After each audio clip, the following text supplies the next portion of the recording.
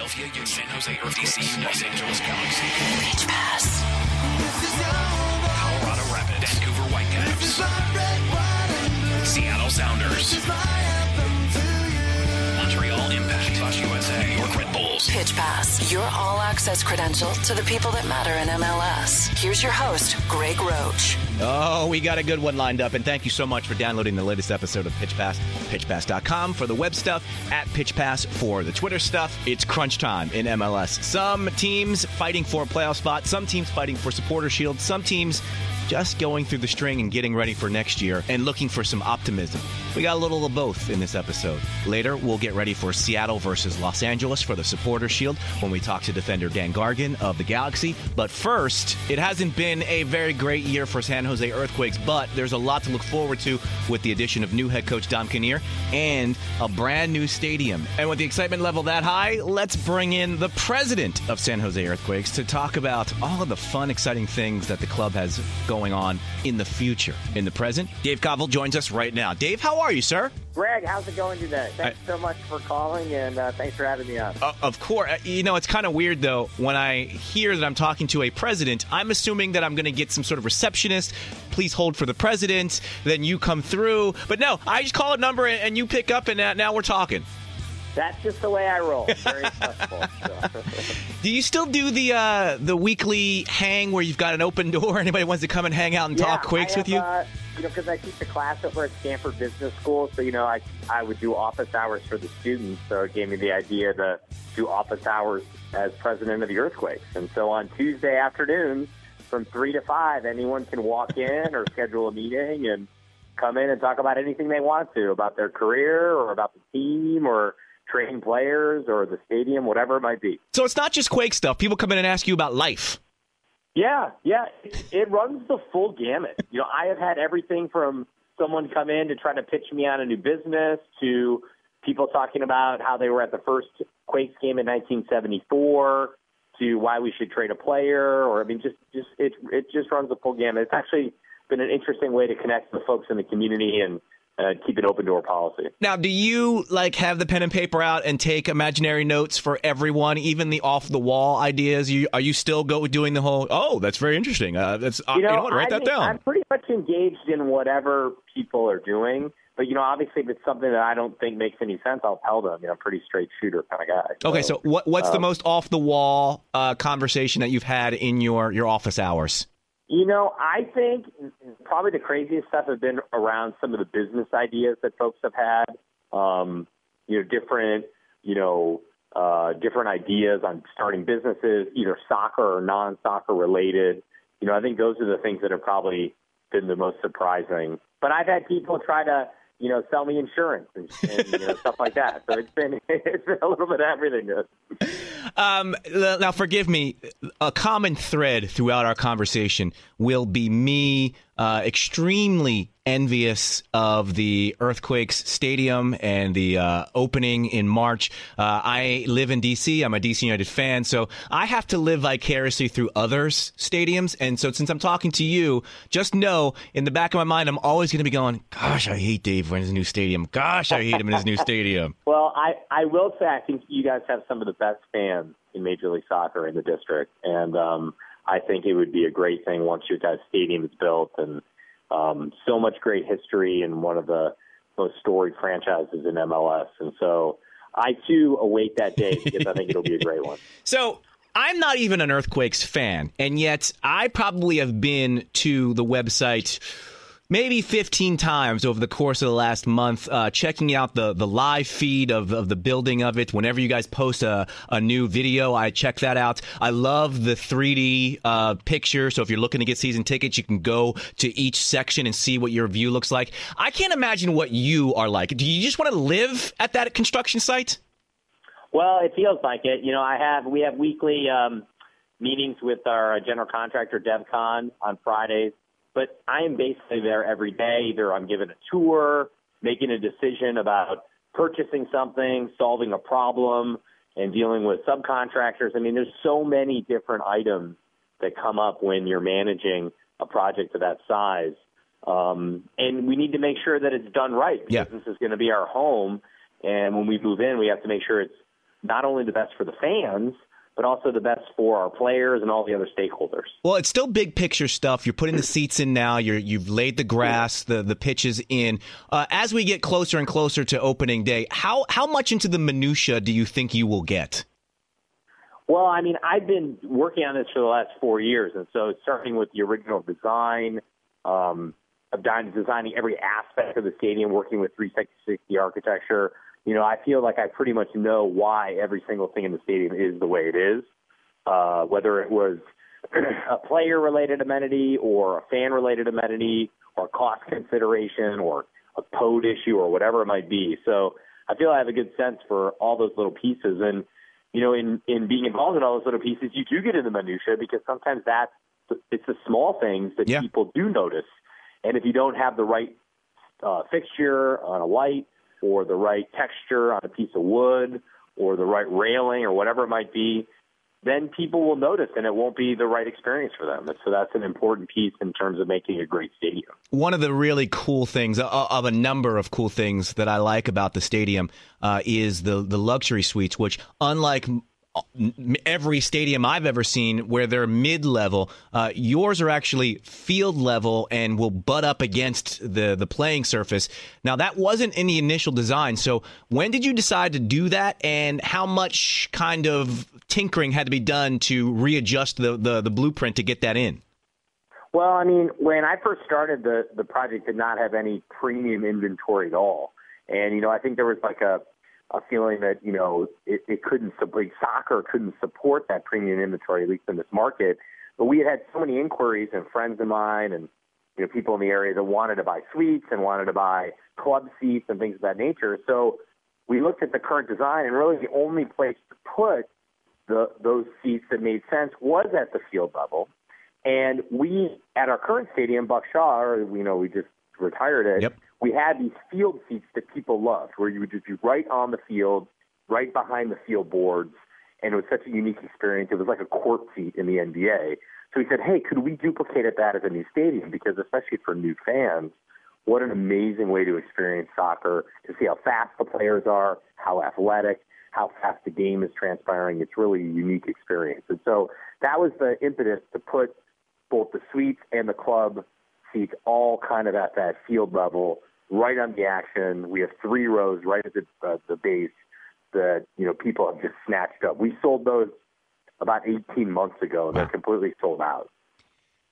A lot of people now, and I mentioned this on Twitter, I feel like it's an arms race in MLS to build the biggest video monitor. RSL's putting one in, LA Galaxy. I like what the Quakes have done. They said, you know what, who cares about the video monitor? We're putting the largest bar in. Yeah, exactly. I figured people would like that even more. So, yes, we have the largest exterior bar in North America.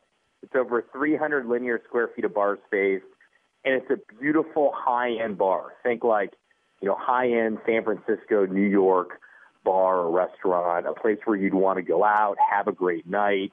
It has the wood on the base of the bar that's from Moffett Hangar, which is right up the street here. So it's all reclaimed redwood, over 1,000 years old, the redwood.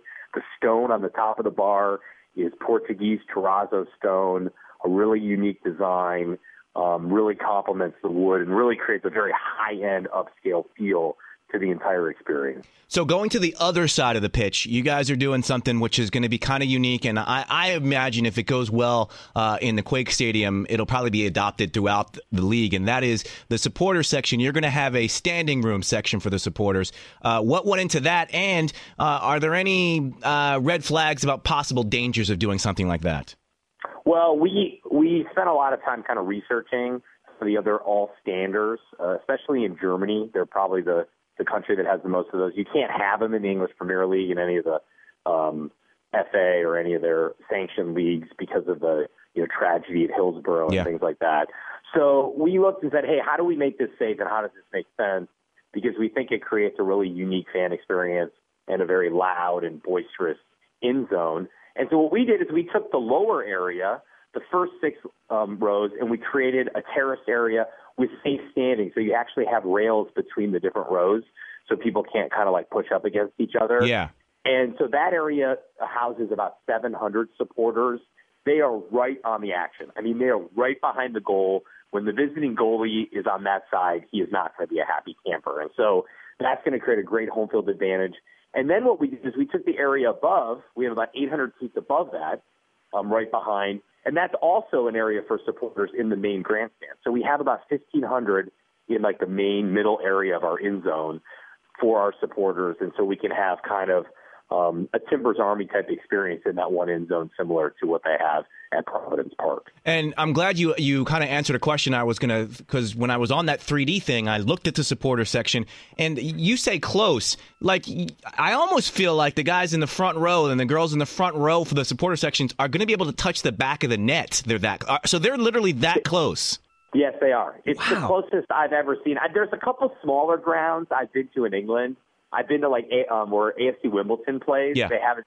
That's what actually gave me the idea, because it was so close. I'm like, and it was so cool. We sat there, my general manager John Doyle and I. We were in the first row, and we were like, "This is so close. I've never seen anything like this. Such a bandbox."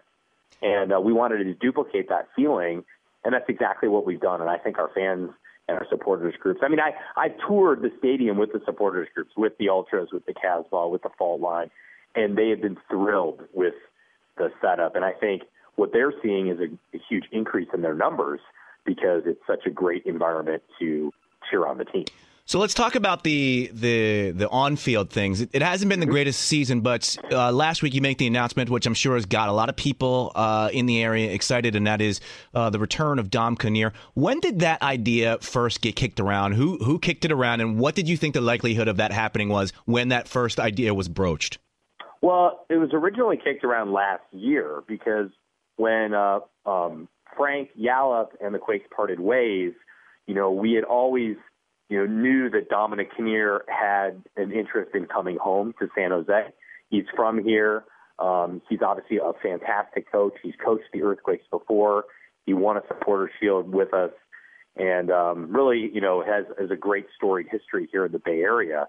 But at that time, the challenge was that Houston would not even allow us to talk to him at that time. And so, and Mark Watson had a very good second half of the season in the previous season. And so all those things came together, kind of didn't make that available, or that did not come to pass. And so for this year, when we got to a situation where we felt that we needed to make a change, and we had started talking to different folks, obviously Dominic Kinnear was the first guy on our list. And when Houston gave us permission to talk to him, we really wanted to make sure that we could make a very strong bid and a strong run to bring him back to San Jose, which is what we did.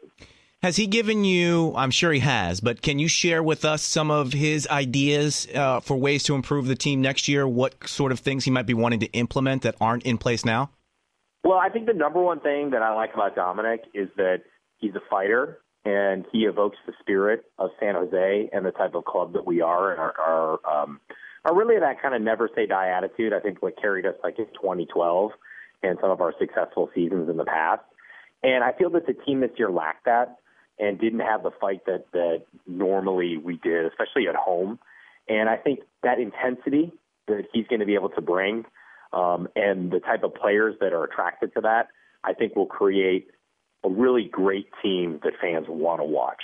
And I think that is the most important piece of the puzzle, to get that cultural piece right, because everything else follows from that. And so that's one reason why I'm so excited and optimistic about his coming tenure. So as you wind down this season, disappointment, obviously, what were some of the positives that you're going to take away from this season, players, things that are happening, not including the stadium, that you can then take into the offseason and get kind of hopeful and excited about next year? Well, one big thing has been the emergence of Tommy Thompson, our homegrown player. I think Tommy, he's only 19 years old. He started in our academy 2 or 3 years ago from Granite Bay up in Sacramento.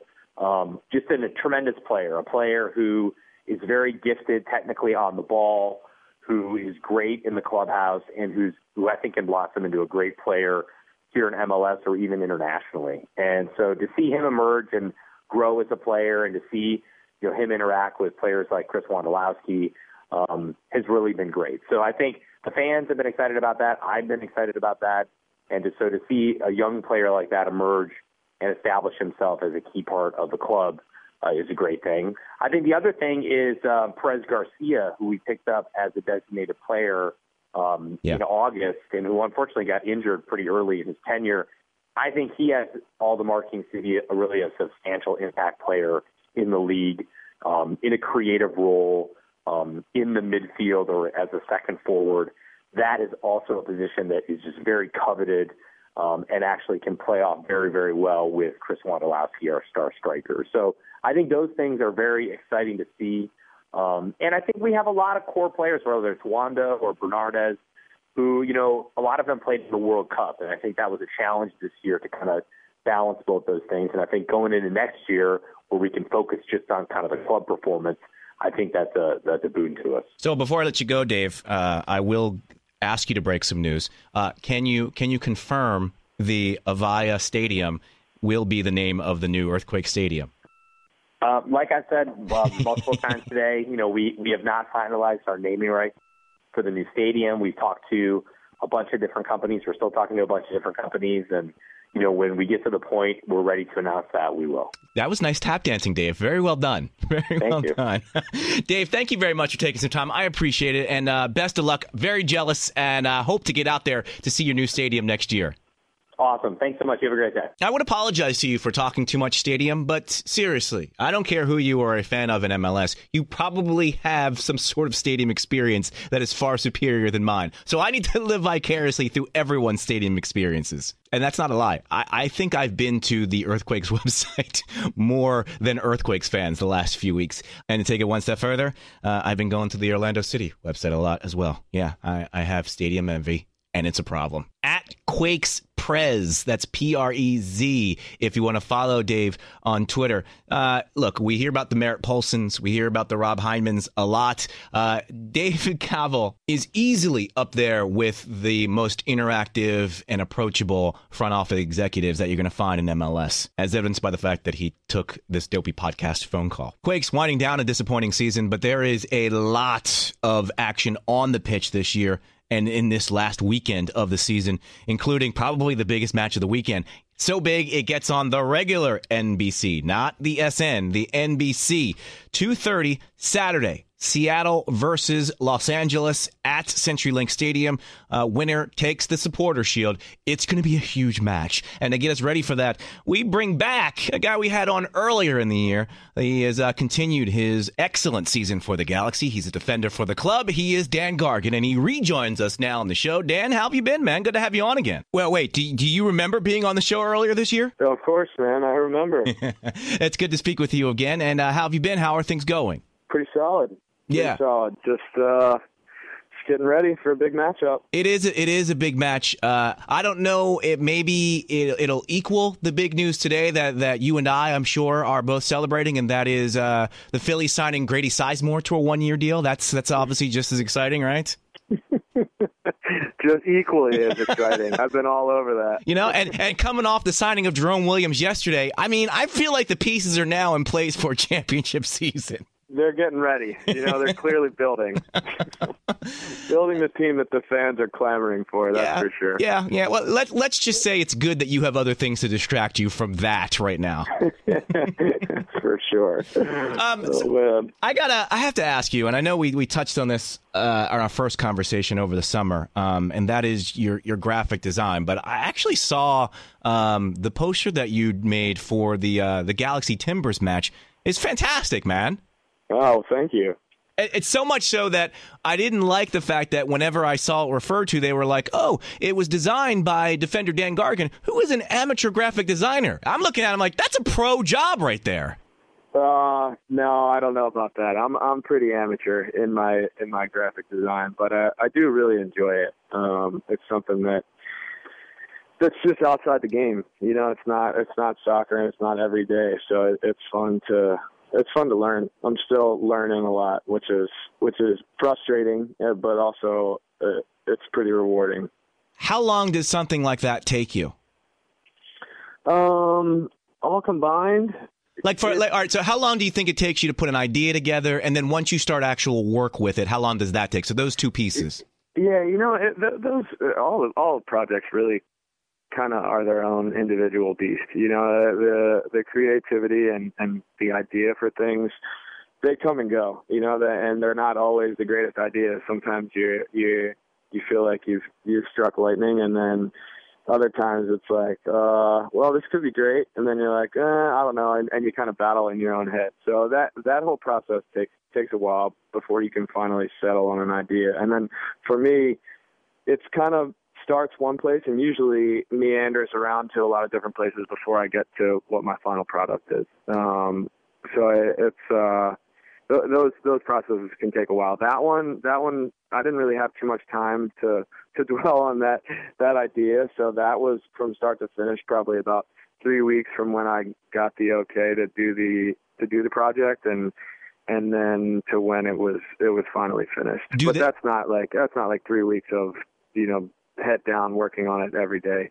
That's just kind of how the process goes. I don't know who set this up, I'm assuming the club. Do they come to you and say, hey, I know you do some stuff. Would you like to design this poster? Or did you go to them and say, I got an idea for this Portland match. You want to see some sketches? No, well, they actually, they had been doing the posters for a few weeks before. Yeah. I got the Portland one, and they're all great, by the way. Like I love the Galaxy's whole presentation with that stuff. It's fantastic. I thought it was a really, really cool idea and a really great presentation with all the artists, and the ones before me were inspiring. So I figured, you know what, if the Galaxy would allow it, I would love to be involved in it. And I just asked for a match that hadn't been assigned to an artist, and if they'd be willing to allow me to do that. And I got the Portland one. It was just, one of the ones that hadn't been assigned yet. So it wasn't one that I had picked out in particular. Just one that kind of worked for the timing and schedule. Do you think they kind of rolled their eyes a little bit when you first asked? Oh boy, the guy on the team can draw a little bit, so I guess he's got to make something.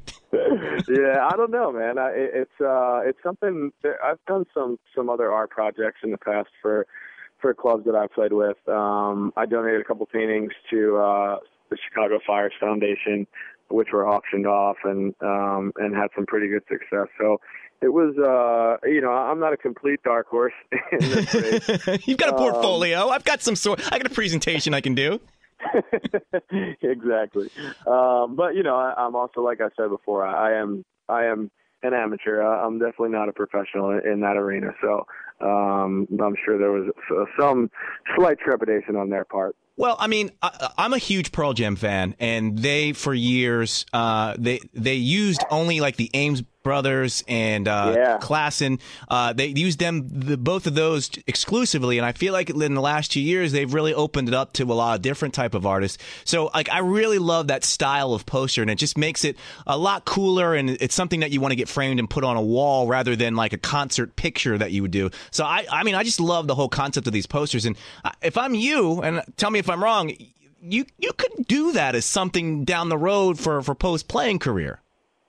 Yeah, maybe. I don't know, for me, how much work there is out there as a graphic designer, but that's also not something that I've really explored to this point. I'm still kind of trying to focus on this whole soccer thing and make that job work first and foremost. But it's something that I have enjoyed, and it's a little side project and a side hobby that I have fun with, and it's been nice and really, really cool to get involved with clubs that I've played with. And this project with the Galaxy is no different. It was, like you had said, the posters are really cool and add a different layer to the game day experience, and I think that being involved in that was a fun project to be a part of. Well, as we start looking ahead to Saturday, does this drawing, does going into a room and kind of sketching stuff out, does that help take the edge off on a week like this where there's so much pressure and it's so intense? Yeah, I think it's anytime you can have something to take your mind away from the game, it's good to get into it. Now, whether that's going home and cooking dinner for your family or getting into a room and listening to some music and drawing and painting a little bit, whatever your kind of getaway is, I think it's good to have that and just to have an outlet away from being at the StubHub Center and being in meetings and talking soccer and listening to soccer and thinking about soccer. And, I think you need that kind of refresher to allow yourself to come back and be refocused. And I'm a firm believer that you need that in anything in life, whether that's friendships or work or play or any of that stuff. I think that you have to be able to step away from it, at least for a few minutes or a couple of days or whatever your timeline is. But to be able to do that, to come back and be 100% is very important. Now, I know the question could probably be asked the same way the next few weeks or the next 6 weeks, but you've been around the block a few times. This isn't your first rodeo, but having said that, 60,000 people, Supporters Shield on the line, win or go home. At this point, is this the biggest match of your career? Well, I know it's a strong statement. I know it's a very strong statement, especially it's not even playoffs yet. And that's why I said I feel like every week we could ask that question again. But I just feel like this is as high as the stakes can get for MLS regular season. Yeah. I played in a similar game, actually, in Seattle with the Chicago Fire for the Open Cup final, which we ended up losing. But it was in front of a big crowd for a big prize and very similar stakes. So I think that this game is certainly a big game. We're going into it wanting to win, and that hasn't changed from day one. So, it is a big game, and we're treating it as such. It's a great prize that we could win, but it's also a great dress rehearsal for when the playoffs start and the MLS Cup is on the line. So. I didn't know that you actually did a little trial run for this week in the past. So, and a lot of the non-World Cup guys probably have not been in an atmosphere like this before. Do you feel like that prepared you for what you can expect come Saturday? There are, I would say, few guys on our team that haven't been involved in really big time games. So. I think that there's plenty of experience on our roster and in our 11, and I don't think that going to Seattle is really going to faze anybody. After the 2-2 draw at home, which disappointing, but wasn't the end-all, be-all, what does Bruce say to you in the locker room? And then how long does it take for you and then the rest of the team to kind of put that behind you and start focusing on the next match? Yeah. Bruce was good about it. He made a good point. He said, as players, as coaches, as a team, if we're not excited for a championship to come down to the last game of the season that we need to win, then we're in the wrong business. And he's exactly right. This is a big chance for us to go out and prove to each other that we're ready for this challenge that the Supporters Shield is, and also that the playoffs, which are right behind it, are going to bring. And I think that the Saturday night was a bit of a disappointment for us to not get a win. One, two, to give up a couple goals that we felt like were preventable. But they're good learning lessons, and it's it's not the be all end all. So we can take that, look at it, talk about it, analyze it, and move on and get ready, which we've done. I keep trying to think to myself, who has the advantage when you do this kind of home and home thing in any situation, especially in this one, though? Is it the offense or the attackers who kind of get a little heads up as to what you guys are wanting to try to do to shut down? Or is it defenders who maybe see a couple of tricks in the bag that they can now file away for next week when they may see the same trick again? Yeah, I think it can go either way. I think that if you're a student of the game and if you're an intelligent player, I think that you're going to analyze things and you have a 90-minute dress rehearsal to see what guys can do. And the interesting thing about it is that there's not much time in between, so their game is not going to evolve that much from Saturday to Saturday, and their playing style is really not going to be that much different than we feel like what we saw this past weekend in LA. So, like you said, we analyze things and we try and look at trends and things that they like to do and how we were one, successful in stopping them on Saturday, and also unsuccessful in ways that they were able to beat us. And the game of soccer, it's such a beautiful thing because it's a fluid game, and it's not like the NFL or where you're drawing up plays and you can look at really black and white tendencies. These are guys that have the ball at their feet and can really make decisions to do whatever they want to do. So when you're in the moment, you need to defend guys the way that you know how, and that's not from this past Saturday. That's from the way that you learn the game. So I think that we feel like we're in a good position to have picked up a couple things from this past weekend, but we also feel confident in the team that we have, and that's to go out and win on Saturday. A lot hasn't been made of it, but it has been kind of an underlying, maybe a tertiary storyline for the match on Saturday, and that is the start time, 11:30 a.m. Pacific, but you're on the big NBC, 2:30 for the East Coasters. Does that start time matter at all to you guys? Yeah, we've played a couple games this year at really kind of odd start times for us. I mean, for a professional match to start before noon is not normal, that's for sure. But it is what it is. Both teams have to wake up and go through a different preparation and get ready for the game. It's not like we're the only ones that are doing it, and they can kind of sleep in and do their normal routine and play at 11:45. That's not happening for them either. So